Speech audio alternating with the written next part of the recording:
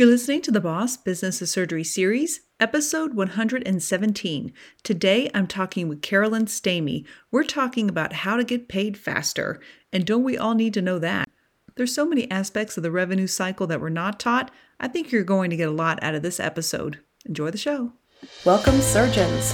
Residency didn't teach us everything we needed to learn to be a successful surgeon.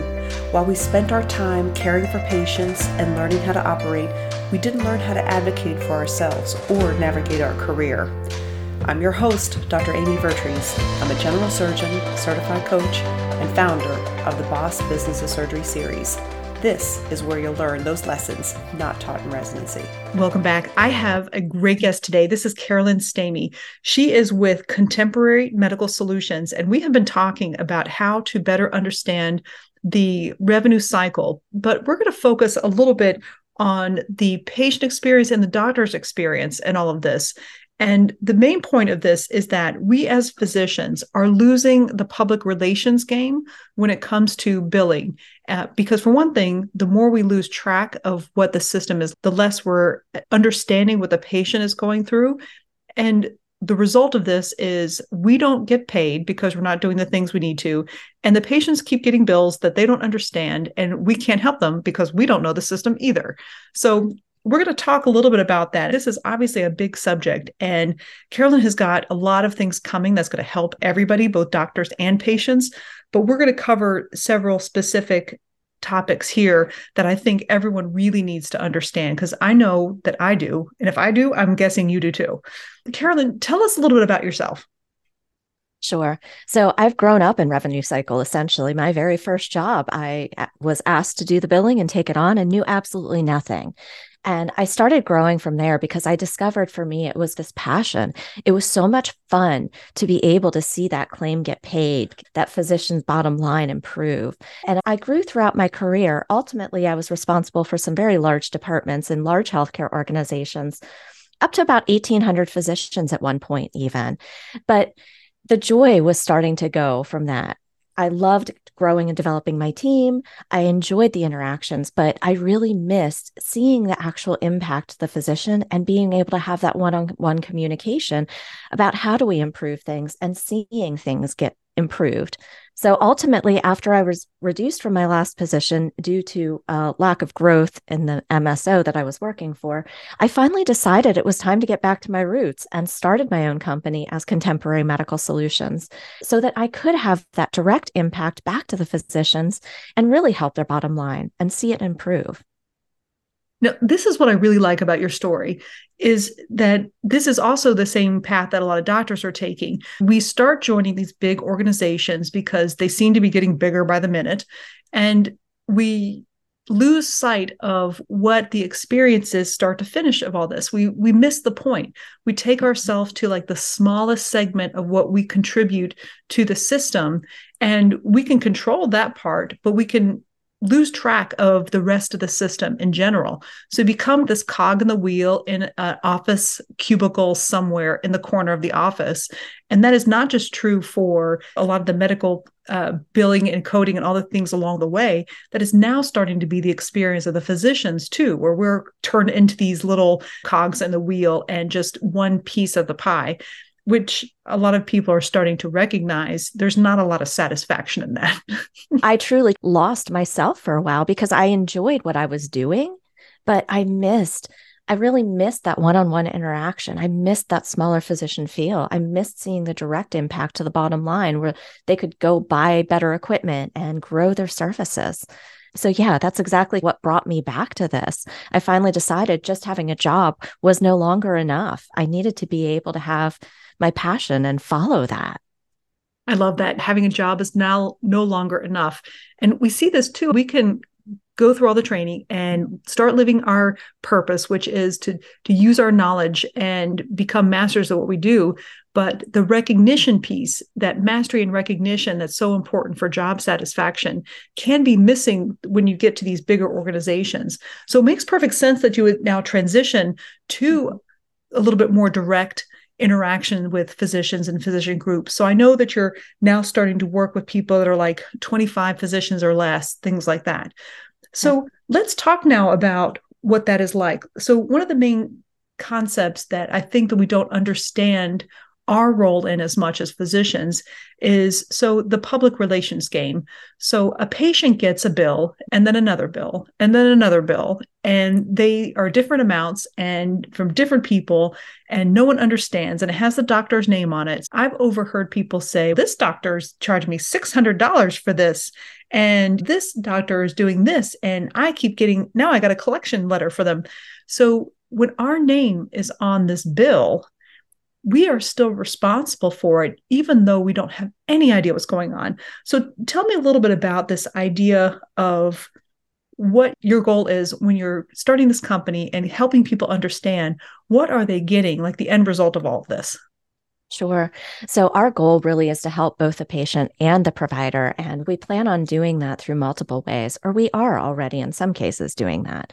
We will be starting a podcast the first quarter of 2024, really focused on patients and helping them to understand what's happening in the office behind the scenes. And then we want to be able to bring the provider aspect into that too, so to provide some education about what can they do to help make things better for that patient. It's a powerful relationship. That relationship between the patient and the provider, realistically, they both have a contract with the insurance company. So partnering together to make this work is really a great thing. I think that's so great because I get this question a lot too. The patients in our office, and they think that I should know how much their surgery is going to cost. And I have my contract with the insurance company. I know how much I'm going to get. And they have signed a contract with the insurance company to see how much they're going to pay for these things. And they don't know mine and I don't know theirs. And if something gets lost in the middle of all this, and when they ask me, I really don't have time to explain them. My office manager doesn't have time to explain it. And I thought you said it best too. Like when you get a bill from the pathologist, I don't know how to explain that either, because now I don't see the contract and it's not my company.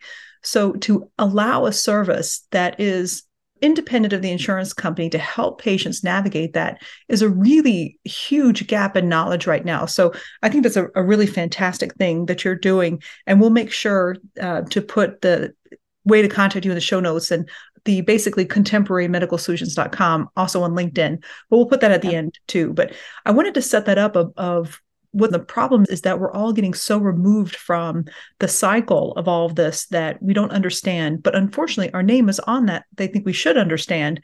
And there are certainly some aspects that we should understand. So let's first go back now and say, let's look at when you're doing the whole process. Let's just review the revenue cycle. So take me through going from patient comes in to you getting paid for that patient and that patient paying. Sure. So it actually really starts when that patient picks up the phone to call and schedule the appointment. The person on that end is collecting all of that demographic information for that patient, including their insurance information. Optimistically, before that patient arrives at your office, the system has automatically checked eligibility and found them eligible for the insurance. And if not, somebody has contacted the patient to really find out, what insurance do you have? Do I have a typo? Do I have incorrect information? So when that patient arrives, they're really checking all of that information again. Optimistically, insurance is active, and the provider is then going to see that patient, complete the documentation, identify what procedure code, what diagnosis code, get that selected. All of that then can get tossed like a softball off to your billing company, who then takes it, creates the claim, sends it out, and really does all of the insurance follow-up along the way. Optimistically, too, you've got a company that after that claim is paid and the patient receives their bill for their copay or the coinsurance, they've got a customer service team also taking that phone call to help you out and really explain to that patient, why do they owe it? How did they get that bill? And in some cases, why is that bill so much later than the service that was actually done? So a good customer service team can help walk that patient through all of that for you. Yeah, that's really helpful to know. And I know it's surprising, but a lot of patients don't know like when their insurance goes inactive or if they have a secondary one or which one is most important. I know a lot of EMRs have that already built in, but if a patient's insurance change or they don't give the secondary insurance or something like that, one may require pre-authorization, another may not. Even though that's not really our responsibility to do that, it's the patient's. It's one thing to be responsible for it, and it's another thing to have the consequences of it. So knowing this information is helpful. We can say it's the patient's job to figure this out. But when we do a surgery, we don't get paid for it. We're dealing with the consequences of it. I could say all day long that it's the patient's responsibility to figure this out and not mine. But in the end, as I've mentioned a lot of times, resisting reality is saying it's their job, they'll figure it out, but I'm still not getting paid. So I think knowing the problems in the system are helpful if you want to get paid. And this is true even if you're employed.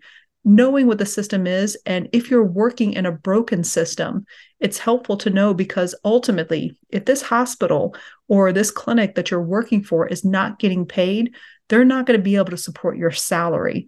So being aware and asking questions, even if you don't feel overtly responsible for what's going on, is going to be really important to make sure you're ensuring your job stability. And that's so key. One of the things we anticipate releasing in January is an educational webinar for providers to be able to help them know, what questions should I be asking of my revenue cycle company? And that really goes whether you're employed or not employed. Some of the things are really related to, what denials are you seeing? Is there anything I can do to change what I'm doing to help us get paid faster? These are just really some basic questions that will help generate the conversation and then help move you to ask other questions.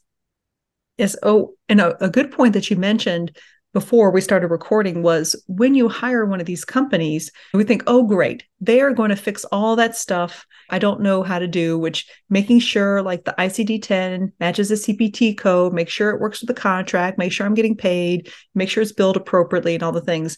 Now, you mentioned one of the pitfalls that we are still responsible for, even if we hire a company. So what is the one pitfall about hiring a company that you want to ask them about?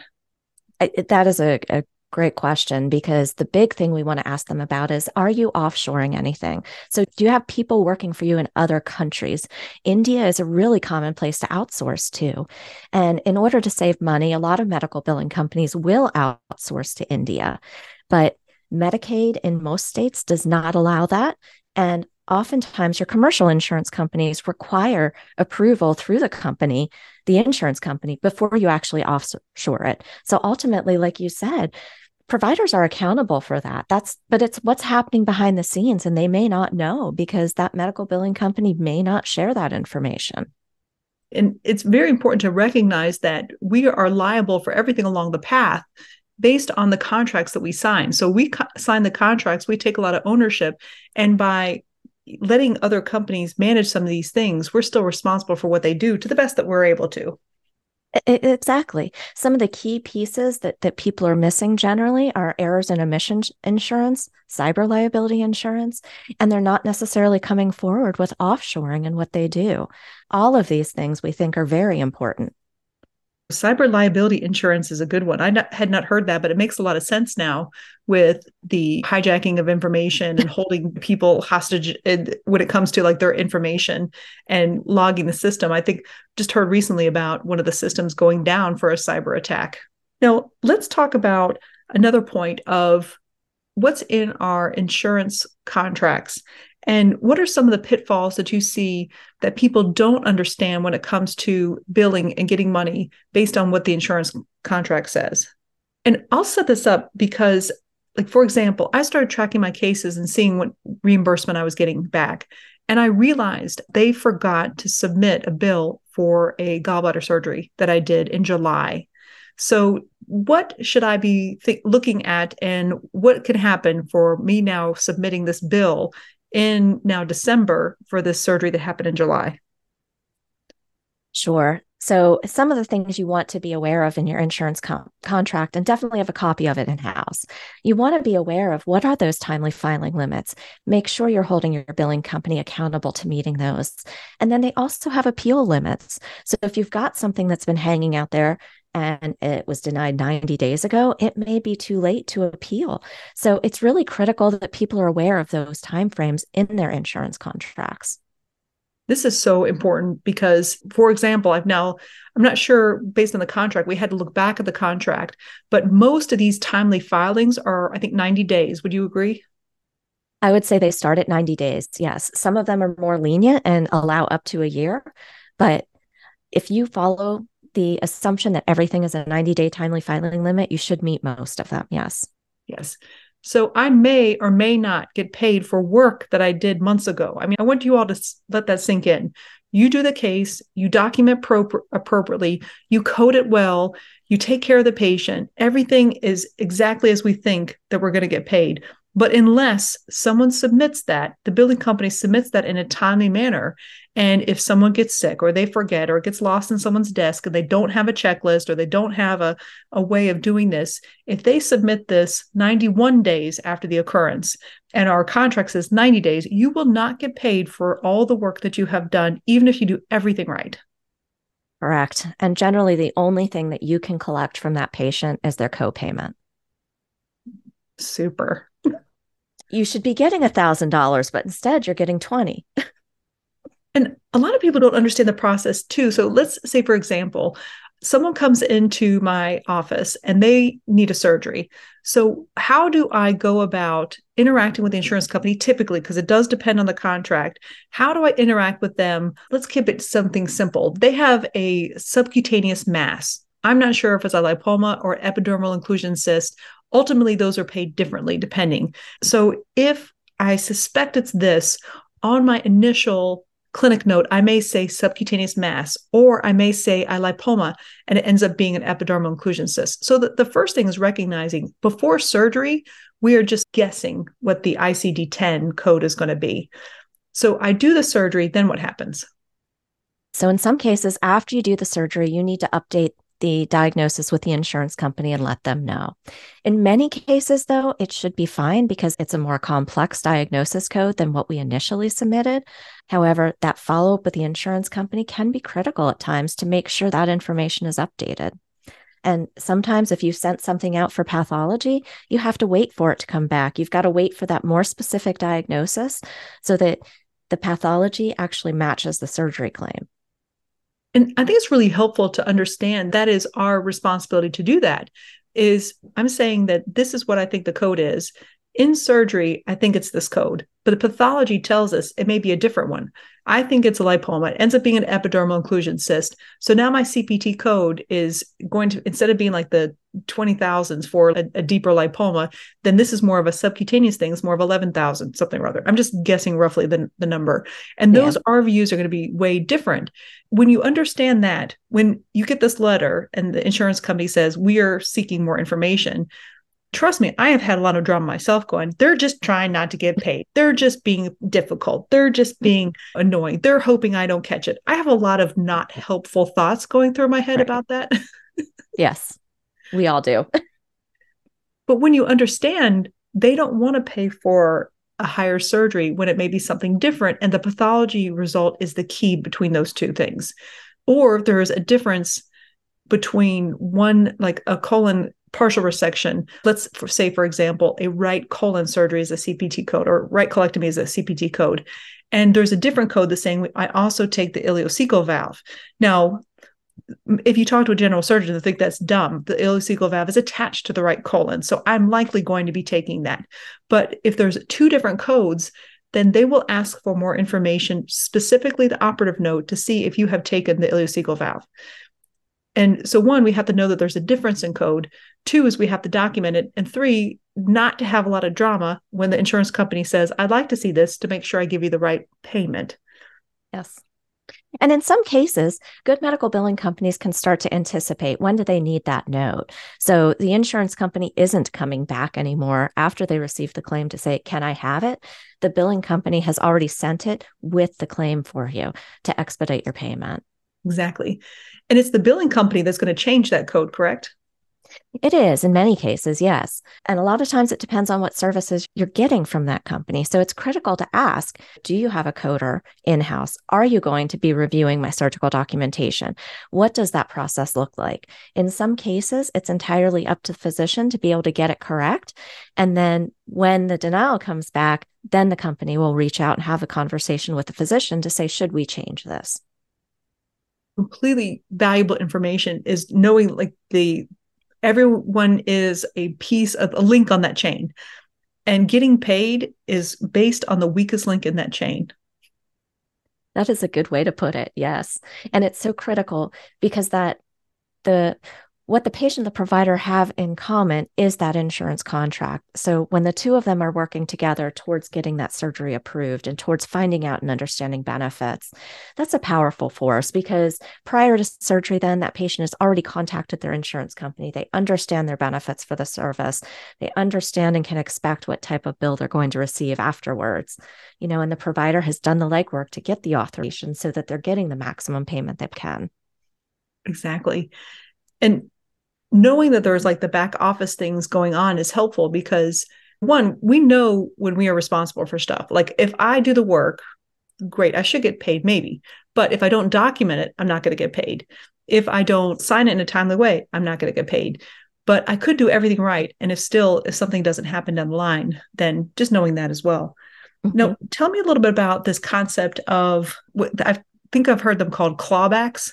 So you get the pre-authorization and you do the surgery, and the insurance company's like, I think I'm going to actually take the money back and ask for more information. Do you see that often? How do you manage it?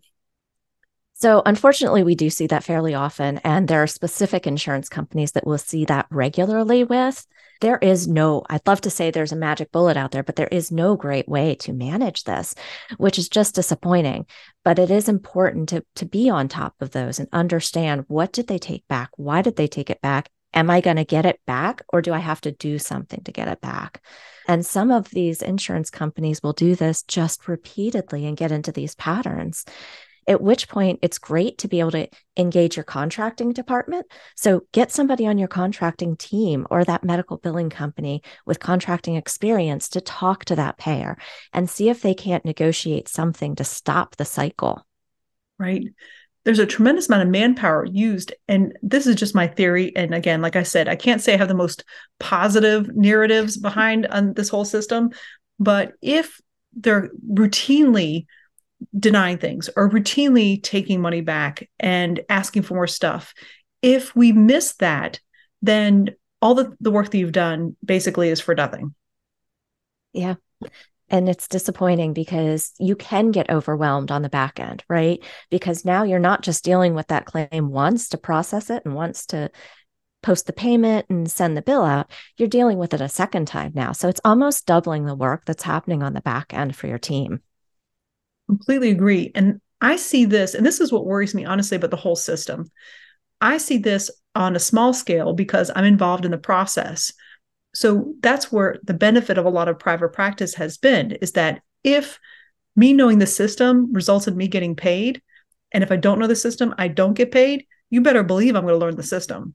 So I see these things happening, and I see on a small scale how we could not get paid by doing all the right things, with the weakest link in the chain either being someone who doesn't know what they're doing, or just these like repeated hits and one of them getting lucky that we missed it.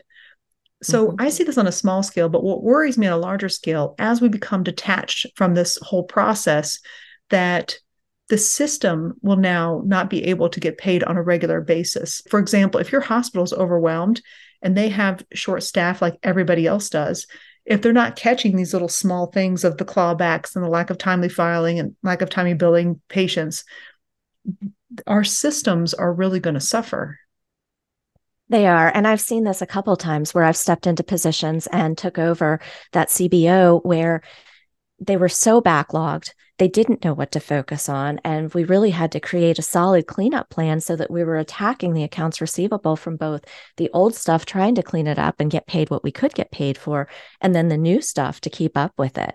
And it is a challenge. Once that system gets behind, it's difficult to get caught up. Completely agree. And then because people also change too. You mentioned another aspect that I thought was really cool is if you do have a smaller group or a medical billing company you work with regularly that talks back and forth to the payer, that you can make the system work for you a little bit better, minimizing these clawback things and minimizing even the pre-authorization. Like pre-authorization procedure is not 100% needed in some things, especially if you can build trust in the system.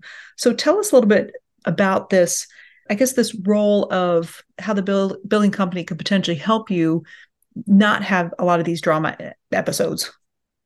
Sure. So starting off with insurance contracting and just the basics there, if you've got somebody that's good with contracting, they can partner with the insurance company to try to update that contract and save time, potentially even remove the authorization requirement in some ways. So that's really critical. Credentialing is another key area where a lot of times you'll see denials because somebody forgot to update the credentialing. It needs to be done generally every 2 years, and people lose track of that. So having a good billing company that understands that system and can stay on top of it, that really helps. Those are the two unique aspects to some of the billing companies that are out there. So tell us a little bit more about the credentialing, because I think a lot of people who, if they're not familiar with interacting with insurance companies, may not know what credentialing is. So tell us a little bit more about that process. What's the point? How does it work? Things like that. Sure. And credentialing really comes in a variety of different ways. People use that term very loosely to mean either credentialing with the medical staff office at the hospital or credentialing, which is actually called payer enrollment with those payers. So if you take the portion of it that's payer enrollment, continue to call it credentialing, that's fine. But know that it's so important to get yourself as a provider linked with that insurance company appropriately. And that's what drives the payment. Letting that payer know if you're practicing at 5 different locations, they need to know that they're going to expect to see you at those 5 different locations too. And that's what your credentialing team can really do for you. And they'll stay on top of it and make sure 2 years from now, when that expires, they'll get you recredentialed on a timely basis. And I like the idea of credentialing being more finely defined as payer enrollment, because it's essentially your agreement with the insurance company. Yeah, it really is. And one of our blog posts actually addresses this concept and speaks specifically to some of the differences in each. Oh, that's really helpful. And because I don't even know what I didn't know. When I started this whole journey, like 3 years ago, I had no idea about any of this. I didn't know that the patient has a contract with the insurance company. I didn't know that I would have a contract with the insurance company. And I did not know on a hospital side that it is signed on your behalf, that we don't even see these contracts a lot of times if you're with these big employers. It's really helpful to recognize that we are held to these regulations and we're responsible for them, but we don't even necessarily see them. And I think what's fascinating, if you look at the difference between a hospital organization and that contract and a small practice contract, the hospital organization for those physicians, they're really negotiating at a high level. If you're providing surgical services, and that's a very small percentage of what's happening in the hospital, they're very likely not even looking at your rates to make sure that they're appropriate. But when you're a small practice, you need to focus on that and really make sure, okay, 20% of my business is gallbladder removals. So you want to make sure that you're negotiating a higher fee for your gallbladder removal than you are for other items in there. So you've got more ability as a small practice to really drive that focus and work with that insurance company to figure out what's the best rate for which services. And a lot of people don't realize that we do have some recourse and someone who could potentially help us when we run into problems with the insurance companies. And I'll give you an example. In Middle Tennessee, our orthopedic group, one of the largest in the Mid-South area, tried to increase their rates with a particular insurance. And they said, hey, you've not changed our rates in 10 years. Can you increase the rates? Do you know what they did? They dropped them. One of the largest insurance companies dropped one of the largest orthopedic groups. And so they ended up employing this, but I know you wanted to mention this as well, is so when an insurance company does something and we don't know exactly what to do about this, what can a practice do? Sure. The end result is really a recommendation to go to the insurance commissioner in that state. So the insurance commission is there to help providers. They're there to help resolve some of these situations between them. Generally, providers are scared to go to the insurance commission, though. They're afraid it's going to make them look bad or ruin the relationship that they have with that insurance company. And while insurance companies truly don't appreciate that you've gone to the insurance commission on them, they definitely take a harder look and they work more closely with you in the future because they understand that you're taking this seriously too. And at what point should you go to the insurance commissioner of your state? I think it depends. That's a great question.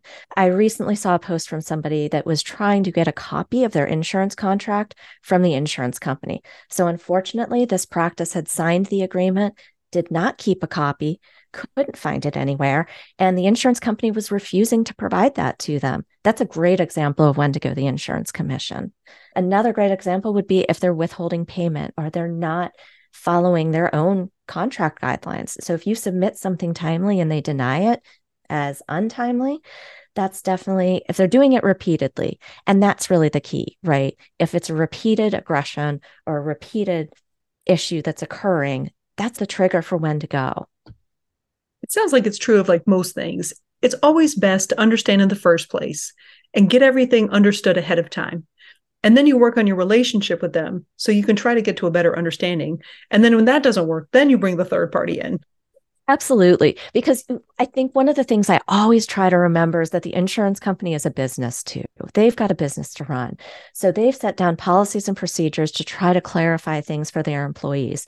But sometimes things just don't work or people don't understand. I try to remember that they're a business, but like you, periodically I get in there and I'm like, what are they doing? Why did they do this? They're doing this intentionally, even though I know that's not the case. And it's always helpful for us to identify which role we're living in these days. And I posted this about something else, but we can take the role in our interactions in different ways. Am I the villain? Am I going to burn their house down? Am I the victim of saying, why does this always happen to me? Or am I going to be the scientist of saying, I wonder why this is. There's got to be something going on. Or am I going to influence this? Is that I see this does not necessarily work for me. This doesn't work for anyone. Maybe I should work with them to come up with a better way. So in every interaction, we have a choice on how we're going to move forward. And for me, it's so easy to get into the complaining mindset, especially when we don't understand. And that was actually where a lot of my drama and suffering was coming from in the revenue cycle. Was I was just making the assumption everyone was just out to get me and to keep me from getting paid. And the more I realize and understand the process, the more I understand. So I'll tell you the things I've learned, and I want you to let me know some of the things you may have learned. For one, we are the problem if we don't submit our documentation. So that's the pitfall in that one. And then the second is that the coder may not understand, and it's important for us to recognize the coder is not allowed to influence us in what we code. And the reason I say that is that when I looked at their books, the coders' books and what they're told to do, they cannot be seen as helping upcode things because that is a form of insurance fraud. So they are directed not to help us in ways that are too overt. So they're not being difficult. So I thought that was fascinating. And the billing is not recognizing that, yes, I'm busy and I can't submit this, but if I don't submit this in a timely way, they can't submit this in a timely way. And if they come back and say, hey, how about more documentation on this? They're not being a pain in the ass. They really are just saying, I think you could potentially get more credit for the work you're doing. Why don't you help me understand all the work you're doing is what they're really asking. And the insurance companies, hey, look, I just want to make sure that we are fitting the payment to match what you're doing, not more and not less. Then that makes a little bit more sense. And those are the things that I have learned along the way to dial down some of my own negative talk about these processes. What are some of the things that you've seen that I may have missed?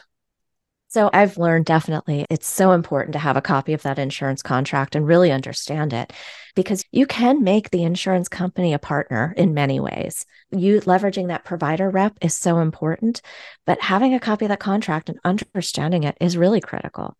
I've also learned having a great customer service team, somebody to really help that patient and even take the time. If they're sitting there saying, I'm confused, I've got a bill from 3 different doctor's offices. Is there anything you can do to help me? Oftentimes we just cut them off and we're like, nope, we can only help you on our bill.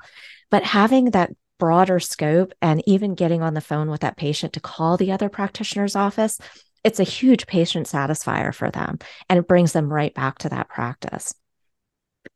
And what is the reality of us being able to change some of these insurance contracts? Because it does seem like a lot of these contracts feel a little bit one-sided. For example, and this is not, I don't know of any terms specifically, but I've heard that we are supposed to submit by 3 months, but they have 2 years to deny it. So that for me feels very one-sided. But a lot of times when I posted this in a group about one of these clawback things, they said it is our fault for signing these contracts. But what is the reality of getting some of these contracts changed? Do you feel like we have a lot of leverage to be able to change any of these terms that feel a little one-sided? I think one of the things you mentioned is key. It's important to understand that there are prompt pay laws within each state. So once you submit that claim timely, that insurance company must respond within 60 days. I believe that's the prompt pay law in most cases. So they could deny it, or they could say, I'm holding it, and they could take maybe up to 2 years to finalize it, but they must respond within 60 days, which is critical because it gives you an opportunity to follow up and find out what is going on. Now, the opportunity to change some of these contracts really varies based on provider, based on your relationship with the insurance company, based on whether or not you are one of the top players in that city that you're in or the town that you're in. But it is always worth trying and always worth having a conversation with them because you never know where they might go. We've been able to remove authorization requirements in some cases based on the fact that the provider was part of a variety of quality programs. So their quality scores were very high. So that insurance company was able to recognize and say, when you refer somebody for something, I trust that patient actually needs it, and remove the authorization requirement. Very helpful. So I know that you mentioned that the best way to help others is to have a central hub that does all the things. So like instead of me trying to help someone with their pathology bill or their radiology bill or their hospital bill even, and the patient trying to talk to the insurance company where they don't necessarily understand, that you are probably going to be like the physician to help the patients understand as well as the doctors understand. So tell us again where people can find you and what some of the things you have coming down the line. Sure. So we can be found online at contemporarymedicalsolutions.com or on LinkedIn under Contemporary Medical Solutions as well. We do have a weekly blog where we are posting helpful information for people in a variety of ways. One of the recent ones was the debate about no-show fees. Should you charge a no-show fee or not?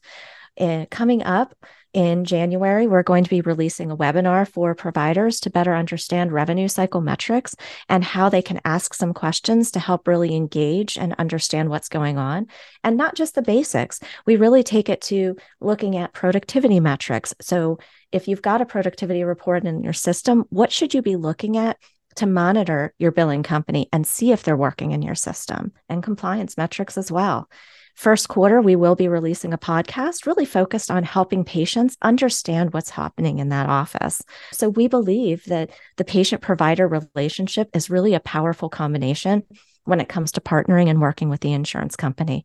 So we want patients to really understand what is going on. Why do we need this authorization? What is this contract that I've signed with the insurance company? Yeah, completely agree.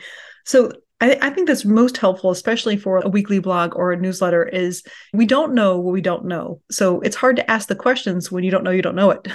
But to have someone deliver something to you weekly is, hey, do you know this? Then you could either read it and now you know, or you're like, well, I know that, and then move on. So I think it's really great that you're now delivering that to people. So we get a regularly, scheduled amount of information. Yep. And we never spam people. We don't want to provide information to people. So we only send monthly newsletters. So come to our website, sign up for a newsletter, and you're only going to get hit with information once a month. But what you're going to receive is that top 3 blog posts that happened that month. Oh, I love it. That's really great. Thank you so much again, Carolyn, for coming on. Such valuable information. And I'm really excited about all the things you have coming down the line. Thank you. Thank you so much. It was really a pleasure to be here. For more information on the Boss Business of Surgery series, go to bosssurgery.com.